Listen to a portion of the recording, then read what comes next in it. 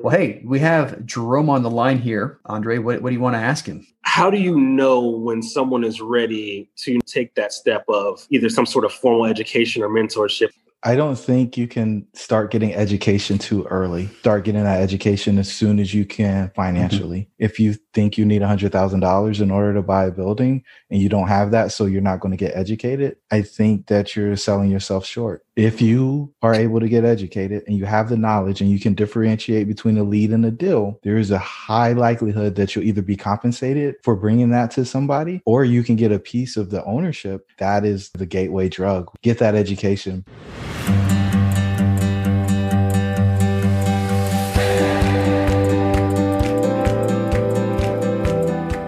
Welcome to the Diary of an Apartment Investor podcast with your host, Brian Briscoe. In this podcast, we bring some of the top professionals in the apartment investing field to discuss various aspects of the apartment investing journey with the sole purpose of educating listeners to make wise investment decisions. The Diary of an Apartment Investor podcast is sponsored by Four Oaks Capital, bringing you high-yield returns through apartment complex investing. This is journal entry number 73 and part of our Ask the Expert series. Today, we have our first two-time guest, experienced investor Jerome Myers, and former professional baseball player Andre Jernigan. Keep listening for factors to consider in deciding whether you should get a mentor, and a discussion on the skills that are most important for success in real estate investing. And now, the show. Welcome to the Diary of an Apartment Investor podcast. I'm your host, Brian Briscoe with Four Oaks Capital.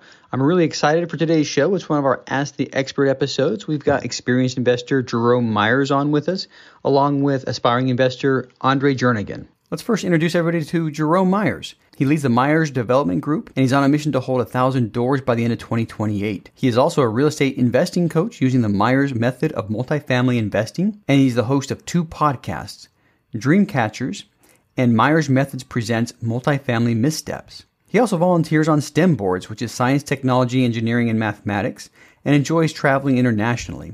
And one more thing that I'll add here is Jerome is also the host of the Mid-Atlantic Multifamily Investing Conference, which this year will occur between March 19th and March 21st. So check that out. I hear it's going to be awesome. That said, Jerome, welcome to the show.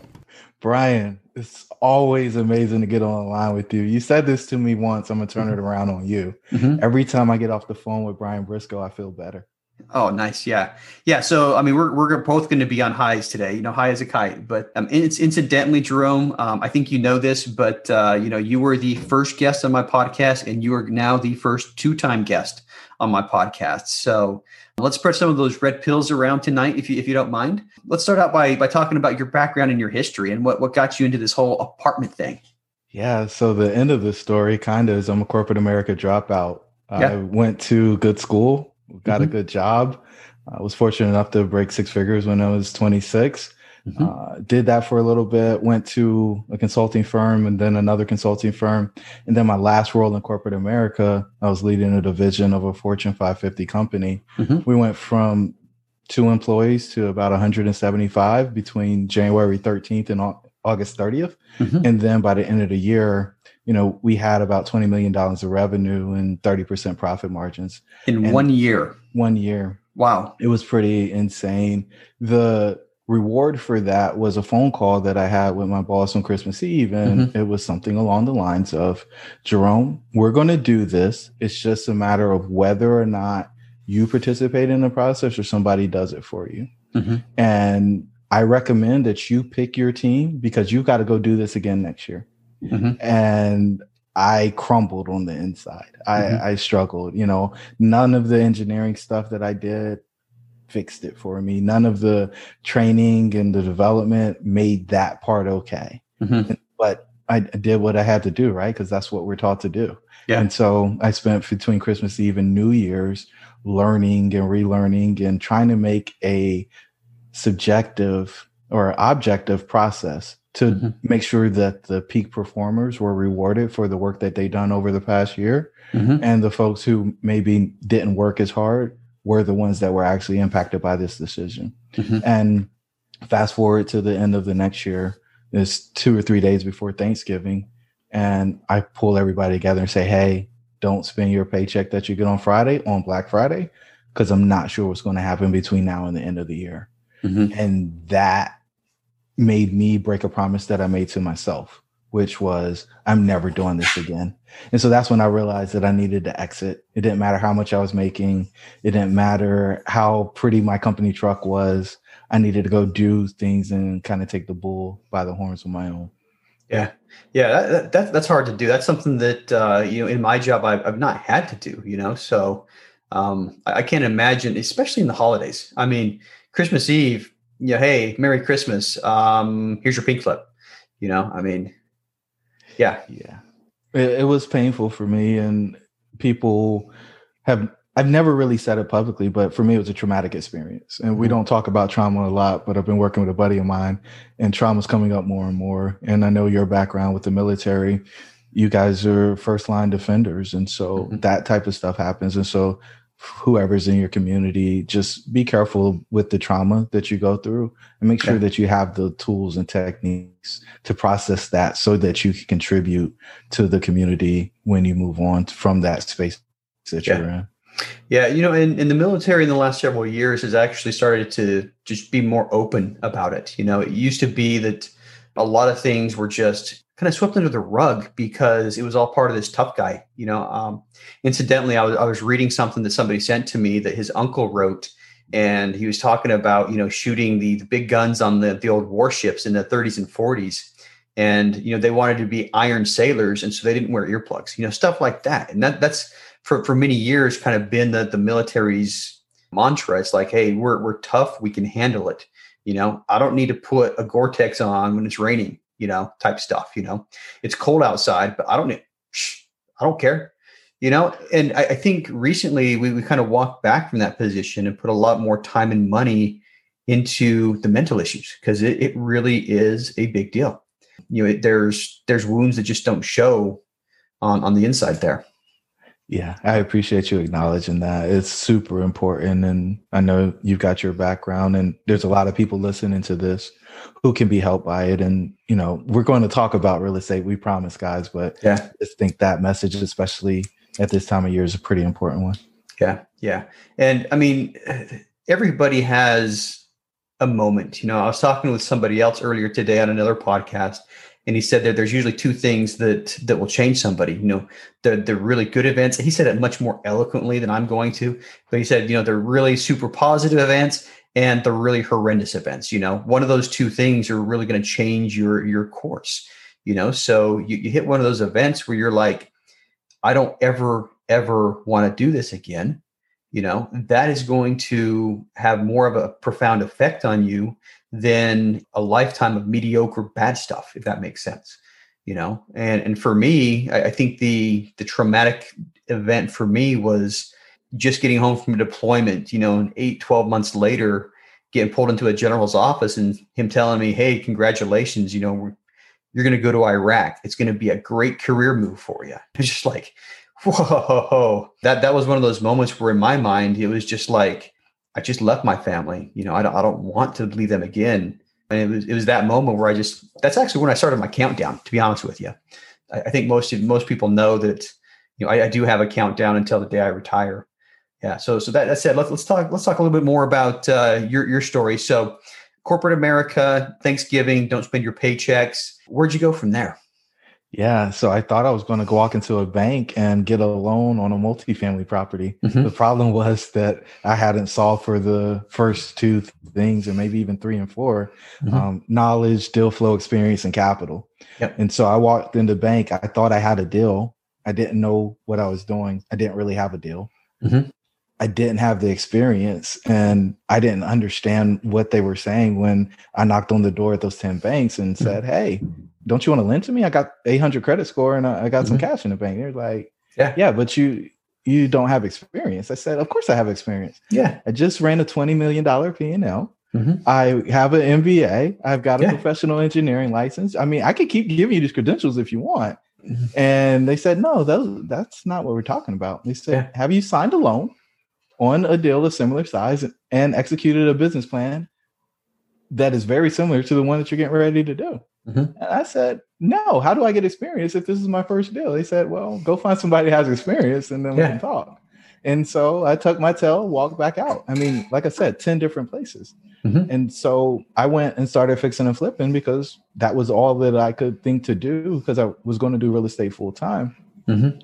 We get through a few of those, and I get my knight in white shining or on the white horse pull up, and it's a Dodge Ram instead of a horse. And he says, "Hey, I want to check out the inside. I want to check out the finishes on your flip."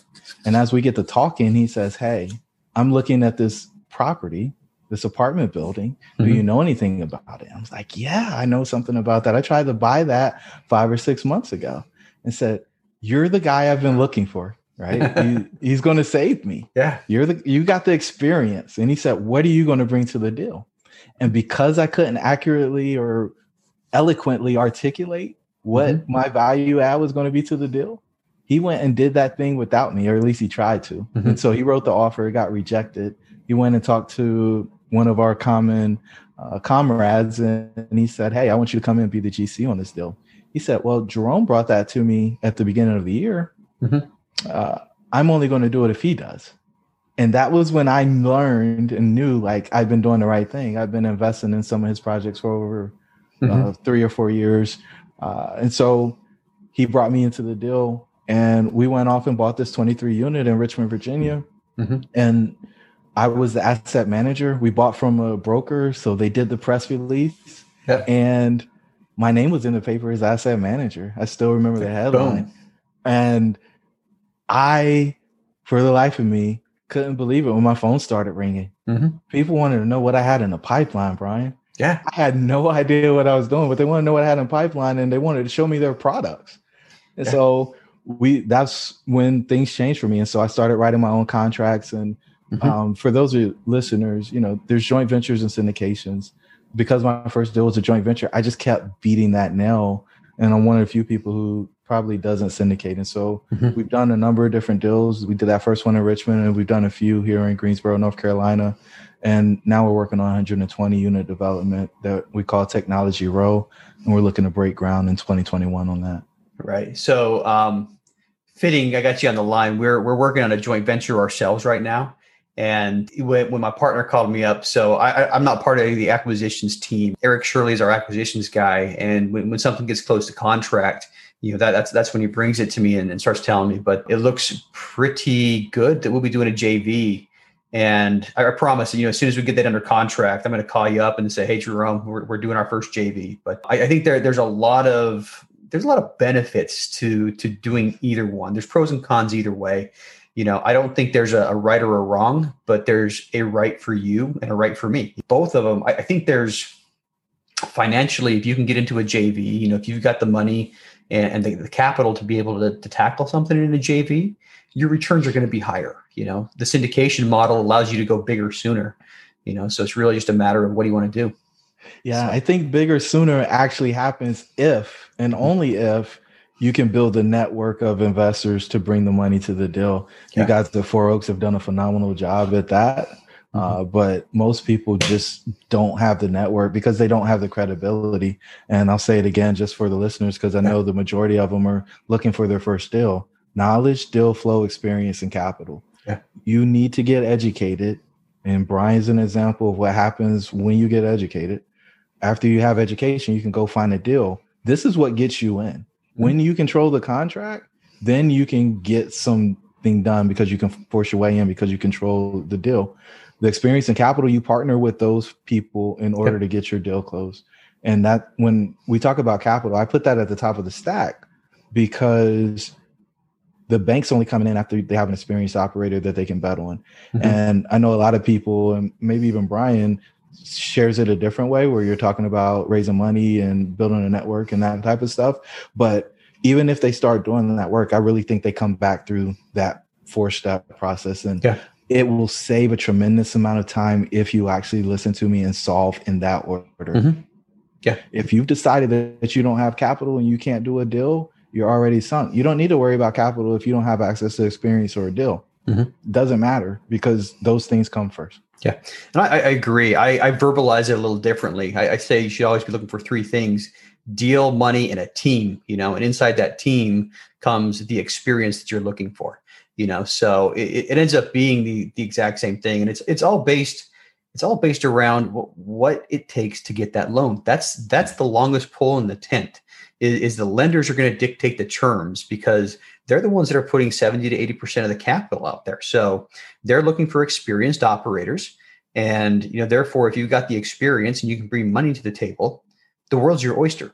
And then there's something else you said I'll double down on is once you get that first deal under your belt. I mean, Michael Blanc talks about the law of the first deal, but it's absolutely true. Once we had our first deal under our belt, I had brokers that I haven't even known, and I still get brokers that I don't know that contact me, once or twice a week. Hey, are you looking for properties in Texas? Are you looking for properties in Oklahoma? Are you looking for properties in, whereas, while I was trying to get that first deal, I would call 15 brokers just to get one to talk to me. So, but yeah, that's a lot of stuff there. Knowledge, deal flow, capital, and Drew, what's your fourth one? Experience. Yep, there you go. So, bring to the table as many of those things as you can, and partner for the rest. Absolutely. Good. So let's talk about your big burning why. Yeah, short answer is freedom, right? I wear this shirt everywhere. Yeah. People ask me if I ever change my clothes sometimes, and I do. It's a different shirt just about every day, right? Yeah. But I took the red pill, and I think there are a lot of people who are seeking an alternative experience, and they just don't have a conduit or a guide to help them get to that place. And so what I've really wanted to do is position myself as a person who can guide them from the place that they're in to that place of freedom. It's a little less comfortable. It's a little counter culture or contrarian, to use my man John Blanton's word. And if you're willing to do that, if you're willing to be uncomfortable, you can experience a great deal of freedom. And again, back to my traumatic experience, nobody was going to walk in again and tell me what I had to do with the people who were on my team. And the buck, I thought, stopped with me until somebody had to make another decision and told me what to do. Yeah. And that didn't work anymore. And so I reclaimed what I consider to be my freedom. Yeah. And something that parallels in my life. I mean, I've been active duty military for 19 years and change right now. And, I used to think when I was lower in rank, I'm like, man, when I'm a lieutenant colonel, be able to make all the decisions, and I realize right now how small of a box that commanding officers really have to operate in. I mean, it's not like they have a lot of discretion. They've got a very narrow box, and it's like, stay in your box. But yeah, agree wholeheartedly on that one. Incidentally, I was peddling red pills just last night. I ran into somebody that I deployed with. She's out of the Marine Corps right now. She went through grad school, and she just happens to live in the DC area. And we were talking, and she started asking questions about investing in real estate. She's like, man, that just sounds really risky. I'm like, let's talk about risk. Like, you have a job, right? So yeah. I'm like, what would it take for you to lose your job?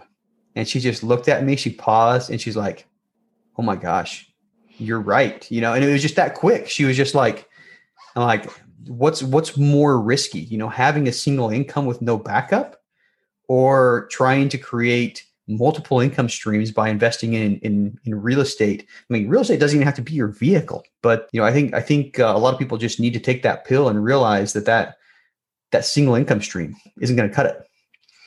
I agree 3,000%. You got to hedge the bets. And, when I talk freedom, it's time and location freedom. But I think the other piece of this is knowing that you have revenue and that your revenue can't be outsourced. COVID's been a fork in the wheel for a lot of people. But at the end of the day, when things get back to whatever the new normal is, people are going to pay their rent. They have to. They need a place to stay, and that can't be outsourced. And so knowing that you are supplying a foundational need is super important. Yeah. Yeah. Everybody needs shelter. Everybody needs shelter, and that's one of the things that has attracted me to multifamily is just that fact. When my wife and I were younger with smaller kids, we lived in apartments quite frequently, actually, so. And then when we weren't living in apartments, we were typically renting houses because when you're only living in a place for 1 to 2 years, sometimes it just doesn't make sense to buy. But yeah, we were habitual renters for the longest time. And, you're always going to pay your rent. And that's the last thing you're going to skimp on. I'd rather have somebody repossess my car than kick me out of my home. I love it. Well, good enough. So let's talk a little bit about one of the projects, one of the deals that you guys have done recently, and give everybody an idea of what Jerome looks for.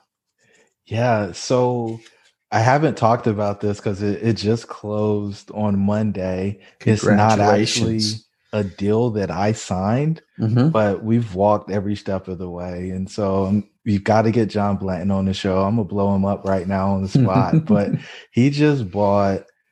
he bought 18 units in Greensboro, North Carolina, townhome style, 2-bedroom, 1.5 bath, 100% occupied for $500,000. 18 units for $500,000. So when the bank went in and did the appraisal, they gave him a 10 cap on the property. It's a 7 cap area, and it appraised at that 10 cap at like $700,000. And we won't do all the math on the podcast, but people can do the math. But what I will say is he legitimately added $450,000 to $500,000 to his balance sheet in a single transaction. And I don't know where else you can do that legally, but I'm super stoked for him and going through our process and considering doing JV, realizing that he didn't have to have partners, and then just knocking down the deal. And because he was able to get educated, get the deal, control that deal, he had the option on whether or not he brought partners in, and he didn't actually need it. Boom. He's put himself in a great position, whether he wants to harvest the equity or just continue to cash flow. And what I'm telling people right now when we're looking for deals is, hey, I only want to buy something if it's the 2% rule, to make it super simple. I want a 2% rule. And that's what he's getting on this deal. And so, that type of stuff is out there. And it's not deeply distressed. What part of our business model, since you're asking what we're looking for, we want to help people retire. We think there's a lot of landlords out there who have a ton of equity trapped and they're ready to retire. And so we want to give them the opportunity to harvest their equity. Yeah. Right? They want to do it quietly. They don't want to deal with brokers. They don't want to do any of this stuff. And so we'll go pick that up and put it in the bag, and then we'll bring it back to market when we've executed whatever our business plan is. And he's got a great opportunity to come in, do some paint, shutters, add some gutters, and then renovate units on the turns. And I know you guys are doing that. I saw a recent post on Facebook where you guys have freshly renovated units and you're proving $100 increase on the rents. Like for me, using that methodology just makes a ton of difference. It's like fixing and flipping, but somebody else is paying your mortgage. And I don't know how else you can do real estate in a way where you're getting cash flow or you're getting some income to service the expenses and the debt, as well as take that money and improve the value of the asset. So, it's super exciting. And I would love to hear him come on and share this story with somebody who's trying to break through. Yep, done. So I'll reach out to him. He just started a podcast of his own, and we're working on date and time for us to record together. We'll just double up. So John Blanton, love what he's doing. Sounds like an awesome deal. I mean, 18 units for $500,000. I'll be honest, my house costs more than that, single unit, in DC. But we're the JV unit we're looking at is we're not getting as good of a deal, 28 units for just under $1 million, but that's a good number. It's a good number, but it's about a mile away from an 82 unit that we just closed on. I don't think we'd normally go for a 28 unit, but just because of the proximity, we'll be able to manage it out of the 82 unit. Our on-site management, the 82 unit, is going to manage the 28 as well, and that'll be our first JV. So, and to your point, we've walked into similar amounts of equity on other deals, though a little larger reposition. We bought one of them just about a year ago. By the time this airs, it'll be over a year ago, but 55% occupancy when we purchased it. And this was a 32 unit that we bought for 700. I think it was 768 is what we bought it at. The appraisal, we walked into a 6-figure equity position when we purchased that property. And the post renovation appraisal put it, I think, at 1.4, 1.5 million. And end of the day, you can, if you're doing the right things, finding your deals, you can walk into 6 figures of equity without a whole lot of effort. So it's matter of doing the right things. You don't need many of those to retire. No. When you got one deal that's going to cash flow, $100,000 a year, when all said and done, yeah, you don't need many of those. So, well, cool, man. Hey, so what's next for you, and what's next for your team? Yeah, I think the big thing that's next for us is building Technology Row. All of our attention is going into that 120 units and really targeting upper workforce housing. We've committed to serving the police officers, firefighters, service members, the folks who aren't making a ton of money but deserve a great place to live. And so we've done that through repositions. And today, we've been able to find a great piece of land, rezone it. And now we're going to work with HUD with their program. And I think it's 221D4. And in doing that, we're going to have the opportunity to get some 3% debt locked in for 40 years, fully amortized, and just enjoy the benefit of having a new property for a really long time in the opportunity zone. And we'll pick up some other stuff along the way, but the vast majority of the effort right now and resources is going to that deal, just because for me, it's the largest deal I've ever done. I mean, the debt on that thing's over $15 million. I kind of cringed when I saw the application. I was like, I don't even know if I can count this high, right? But when you start doing stuff like that, you can get, and I not just kind of can get, like, I'm excited, extremely excited about it, and to have a partner in that deal who's done a few thousand units, it's just great, and a testament of, it doesn't matter where you are in the spectrum, you're still always solving for those four things: knowledge, deal flow, experience, and capital. As long as you're getting bigger, as long as you're growing, you're going to need to learn new stuff.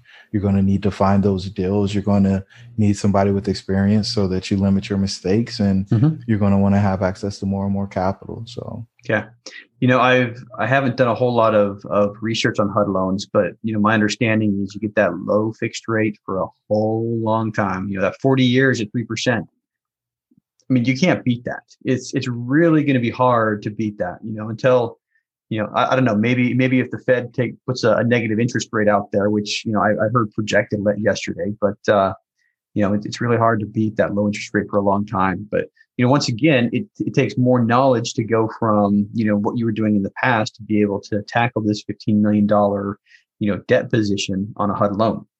Well, good. So let's introduce our next guest right now. We got Andre Jernigan on the line. He's a former professional and collegiate baseball player, played at Xavier University, and he's got a degree in finance. After his athletic career came to an end, he discovered real estate investing and has since been determined to catch his new dream of freedom through becoming a full-time multifamily investor, while positively impacting communities and inspiring others to be the best version of themselves and lead lives of true fulfillment. That said, excited to talk to you today. Andre, welcome to the show. Appreciate it, Brian. It's an honor to be here. Yeah. So, a lot of good stuff there. I like the catch your new dream, kind of an allusion to, your baseball time. So let's talk a little bit about your history. Tell us about your background, your history, and what got you to where you are today. Yep. So grew up in Northeast Indiana, Fort Wayne. Most people don't know it, but I grew up in a huge, education was huge in our family. Dad worked at GM, and my mom and dad always stressed us: education, get to school, get to college, this and that. Yep. And the other big thing was baseball.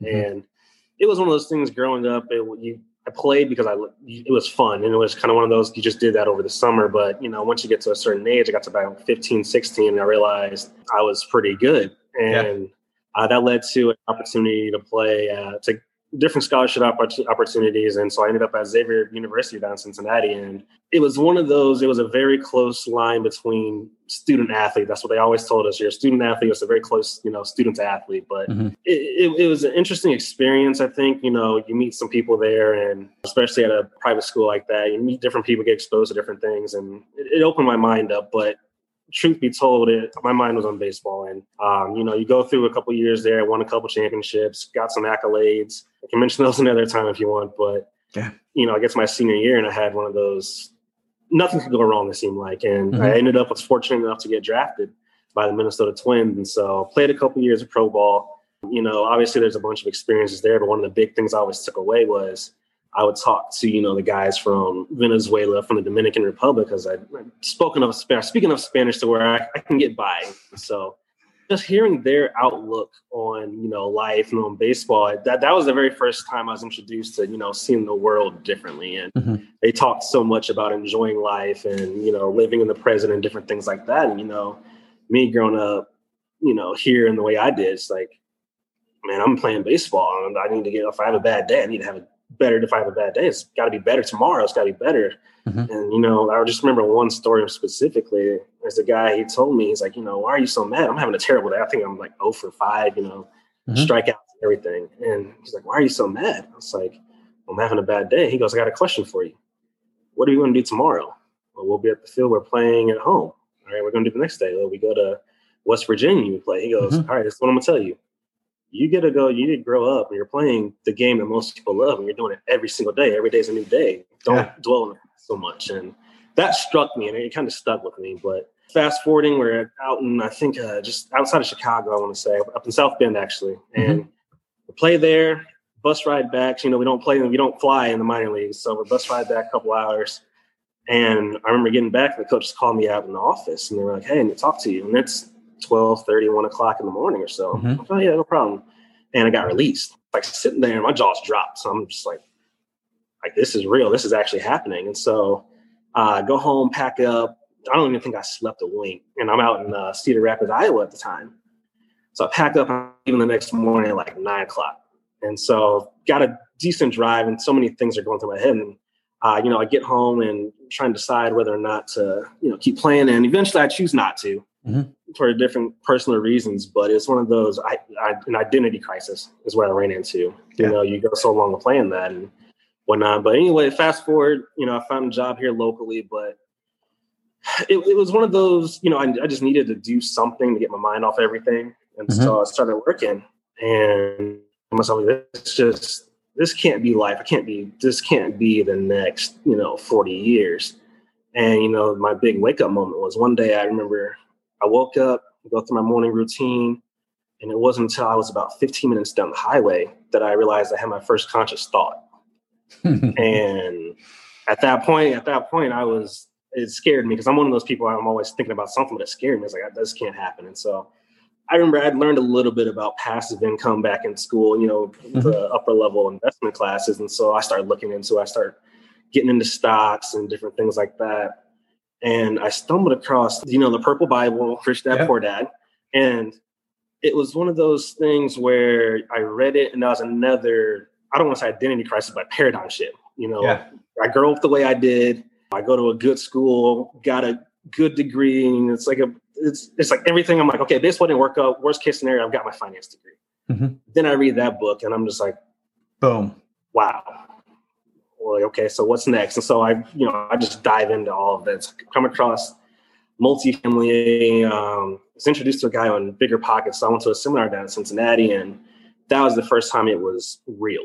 Like, okay, this isn't just a theoretical, looks good on paper, thing like that. And so at that point, I just dove in mathematically. Multifamily just always made sense to me. And so I was like, okay, well, if I can figure this out, then I can open up so many different things for myself and be able to introduce others to this. And so that's led me to where I am today, just kind of learning. Went to Jerome's conference. That was back in May this year. I want to say July this year with it being pushed back, because of COVID. And so just being around him and hearing all the speakers and meeting different people there is just one of those things. It reminds me of that feeling you have being a part of a team. And, once you're done with sports, that kind of just gone. But it's just a certain energy. And it's the first time, I felt like, wow, this is something that I want to pursue. And it's just like a thing inside. I really don't know how to describe it, but that energy is there with multifamily investing. It was contagious. So it's where we're at today. And something you say, I mean, once again, I'll bring my military background. A lot of members separating from the military kind of have that same thing, that they go from a team, a place where they're always around people. They're always in a team. They're in a squad or a fire team or a platoon or, a unit of peers. And then you lose that, and when you said identity crisis, I understand that completely, because that's what, most service members go through when they get out, because it's just like, you probably identified as a baseball player for your whole life. I went through a little bit of identity crisis because I've identified as a Marine for the last, 19 years. It took me a while to kind of realize that, okay, this is not who Brian Briscoe is. It's part of me, but it's not all of me. But yeah, so I appreciate that. And I mean, fortunately for you, comparing and contrasting the two of us, I read the Purple Bible in like 2005, and I didn't get into multifamily till, almost 15 years later. So you got me beat on that one. Let's put it that way. Well, good. So what's your big burning why? I mean, you talked a little bit about reasoning, but if you can just distill it down, what's that big burning why that drives you? And Jerome, you guys said it best earlier, freedom.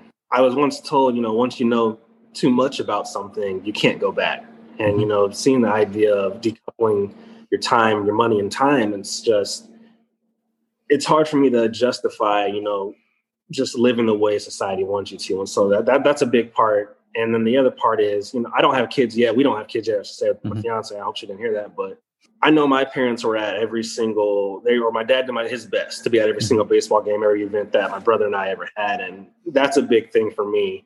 And then, to go along further with that is to be able to pursue my dreams, and then for my future children to pursue their dreams without that fear or, that thing in the back of your head that says, okay, is this realistic? Can you really afford it? Because a big thing for me is, especially after, I've reflected on the baseball thing a while, but a big thing was living with that regret.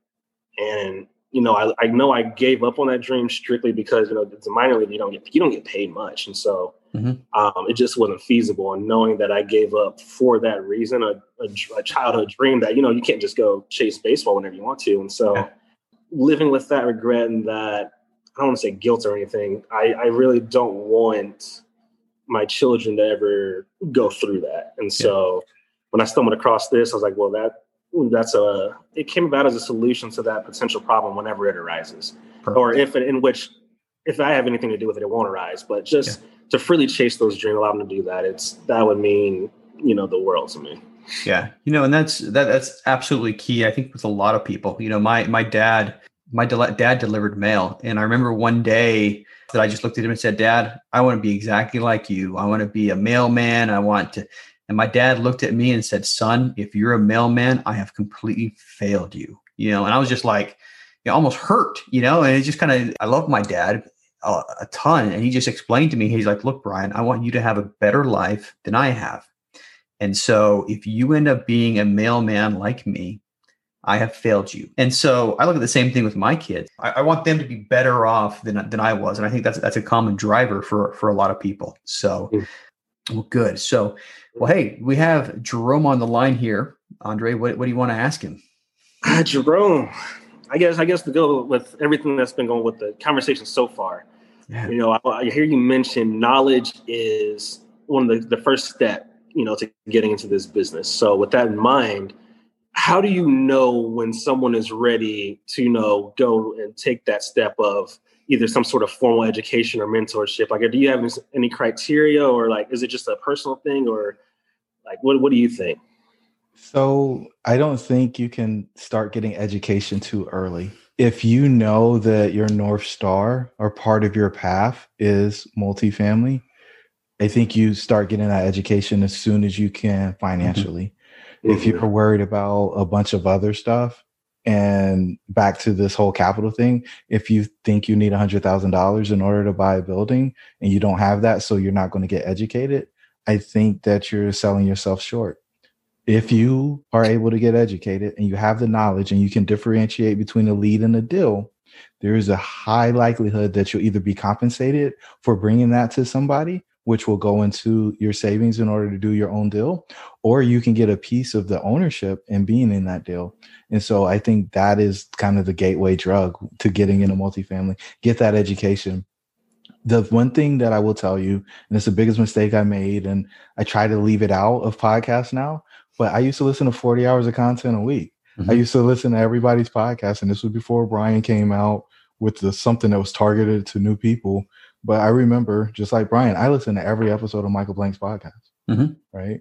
I went through, and I wasn't just listening to Michael, I was listening to the guy from the Northeast, Mid-Atlantic, the South, the Midwest, and the Far West. I was listening to everybody, and I was trying to put all of it together, and I didn't do it well. I didn't have a cohesive system of going end to end because I was taking bits and pieces from everybody because I was saving money by just taking the free content in. Yeah. And what I will tell you is what every educator has to offer is available on the internet somewhere. What you have to do as a person who hasn't actually done a deal is figure out how to assemble that into a framework that actually makes sense. And I think it's an impossible task where you make a ton of mistakes or it impedes your progress because of the amount of time that you have to invest in it. So what I encourage people to do, instead of trying to figure it all out on their own and cheat their way out, is find educators who you identify with from a values perspective. And then from there, dive super deep on their content, get an end-to-end system from finding the deal to flipping out of the deal so that you can understand what this thing should look like. This is going to do a couple of things. One, it's going to give you the foundation that you need in order to evaluate deals. The second thing it's going to do is give you credibility in a space when you're out talking to people who would be potential partners for you. And then I think the third thing is because you know what a deal actually looks like, you're educated when you go into the bank and ask for your biggest partner to put their money in the deal. And that is a totally different conversation than what I see a lot of people doing. And what I like in that conversation too is something like this. Hey, Brian, I've been listening to podcasts and watching YouTube videos. I've decided that I'm going to start my MMA career with my title fight is going to be with Conor McGregor. Yeah. All right. I need you and your friends to wire me $500,000 so that I can do all the stuff I need in order to get to that fight. If I lose, you don't get one red cent. But when I win, Brian, because I have listened to podcasts and YouTube, and I even read some books, you will get a 15% return on your money. Now, I've got the wire instructions at the ready. I can send that to you via text or email. Which do you prefer? None of the above. Yeah. That's a good example. I like it. I'll chime in a little bit on my experience. I tried the podcast route, and I remember walking out of an 8-unit apartment building that I had toured with a realtor, and the thought came across that, like, how do I even know this is a good deal? And what I had done is I was like indexing podcast episodes. No kidding. I kept a running log. Okay. Michael Blanc, episode 122, talked about due diligence. When I get to due diligence, I'll go back and listen to that podcast, but that was it for me. But, I agree wholeheartedly. The information's out there. Some people do well with mentorship coaching programs. Some people don't, but you do definitely need to get educated. Find somebody that resonates with you, find somebody that you like and stick with them. Out of the 4 Oaks, 2 of us did formal coaching, 2 of us didn't. Absolutely. Appreciate that. I got it's kind of spitballing off there just a little bit. You build that massive business back before you dropped out, before you left the matrix. Looking at the skills that you built during that time and you learned, which ones, I would say like 2 or 3, would you say have translated most into where you're at now as far as investing in running these, separate businesses as I like to see them?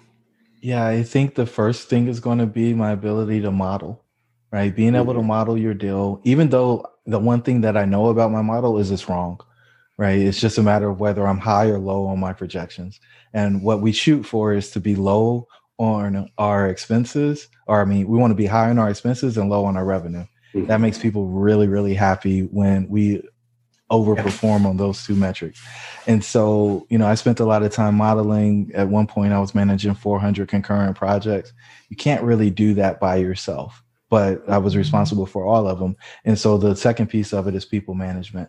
And so whether you have direct employees or you have contractors, you're going to need people to run these things if you want your time and location freedom. And I think that is the only reason to really be in this business, is to have that option. If you're the person with the hammer, if you're the person fixing toilets, if you're the person worrying about picking up trash, then those things are going to prevent you from growing your actual real estate business.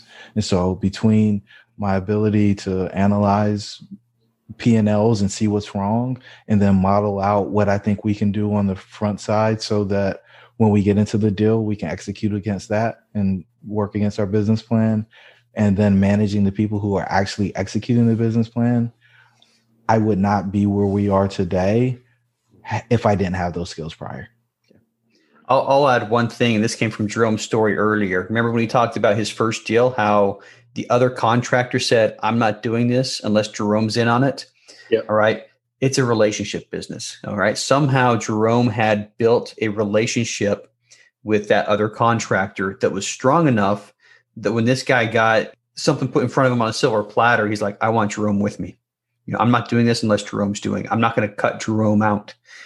So end of the day, that's something that I noticed when he was telling the story is if he did not put time and effort into that relationship, he may be in a completely different spot right now.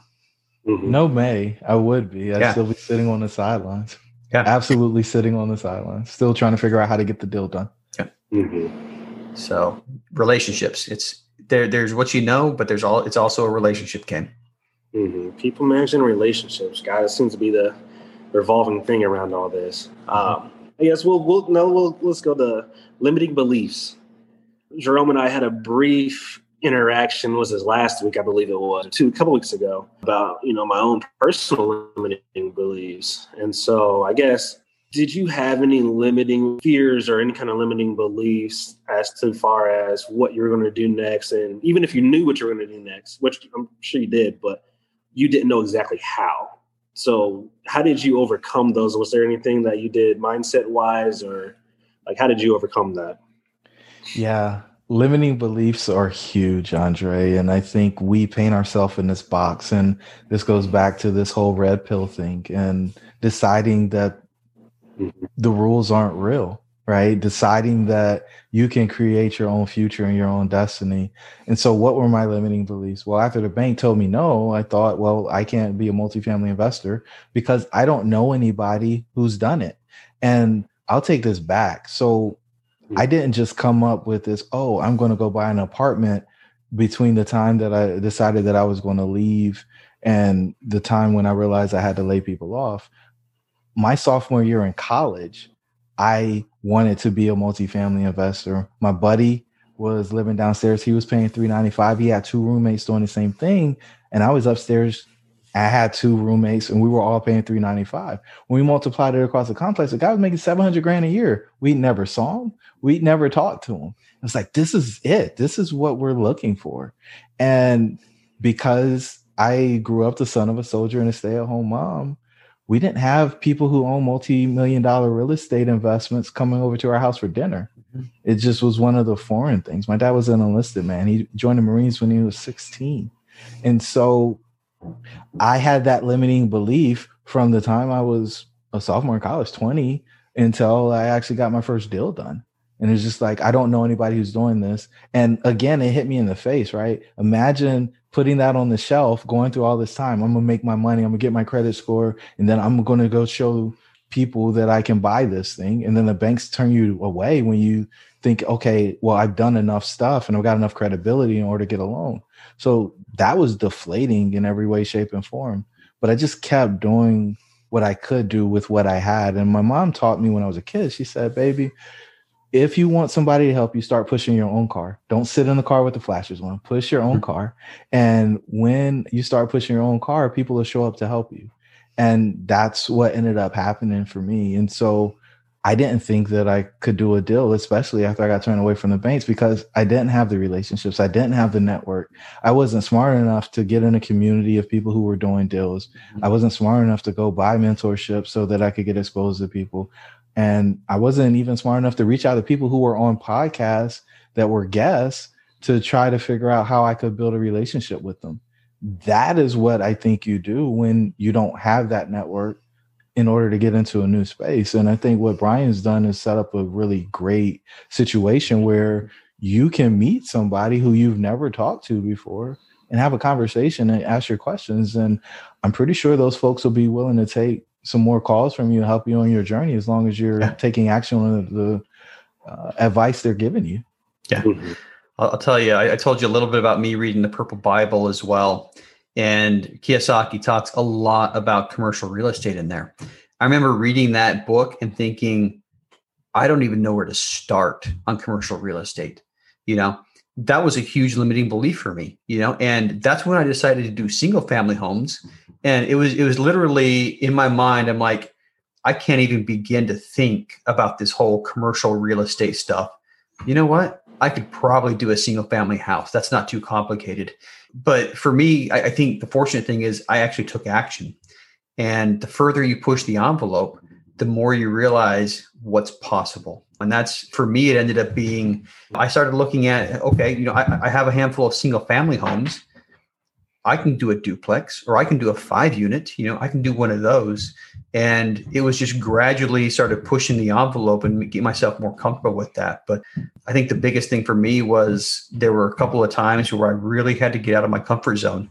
And those were the times that I grew the most. So, all right. That said, we've been talking for over an hour now. Yeah. I mean, we haven't been recording the whole time, but right. I just looked at the clock and, hour and 11 minutes since we started the call. So we probably should wrap it up. Great conversation. I love what you guys are doing. My new favorite podcast episode right here, by the way. Don't tell Julie Holly that, but anyway, last question for both of you. How can listeners learn more about you? Jerome, you go first. Oh man, super grateful for this opportunity. I think the best way, if people want to learn more about getting into multifamily in our 4-step process, we've just released a new guide of the 5 missteps that every multifamily investor should avoid. They should hop over to myersmethods.com, and there they can get access to a free 4-step guide. We've got a community if they want to join that. And I'd love to come back after Andre does his, because I've got something super special for the listeners if you'd be open for that. Yep. Well, I'm open for it. So Andre, you're next. How can listeners learn more about you? Yeah, I'm on LinkedIn's huge, Andre Jernigan, and I'm sure I'm not the only one out there, but from Fort Wayne, Indiana, that is probably the best way to get a hold of me. I'm pretty active. All right. And we'll put links to your profile, and Jerome, back to you. So we've talked about the Mid-Atlantic Multifamily Investing Conference. It's coming up March 19th through the 21st. And I'm excited to announce that Brian Briscoe is going to be a speaker at the conference.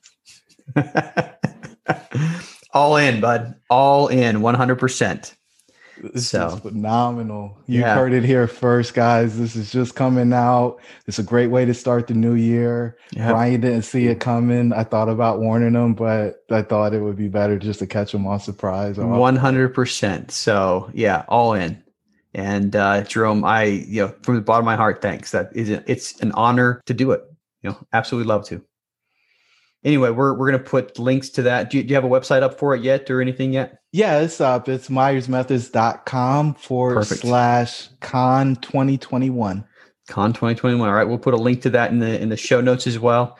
And, everybody get your tickets. So it's going to be big. All right. And once again, thank you to both of you for coming on the show. I really enjoyed talking with you guys today, and, hope we can all talk again sometime. Not hope, we will, but absolutely. All right. Thanks. Absolutely. Appreciate you guys. Thank you. Yeah, man. All right. And that's a wrap.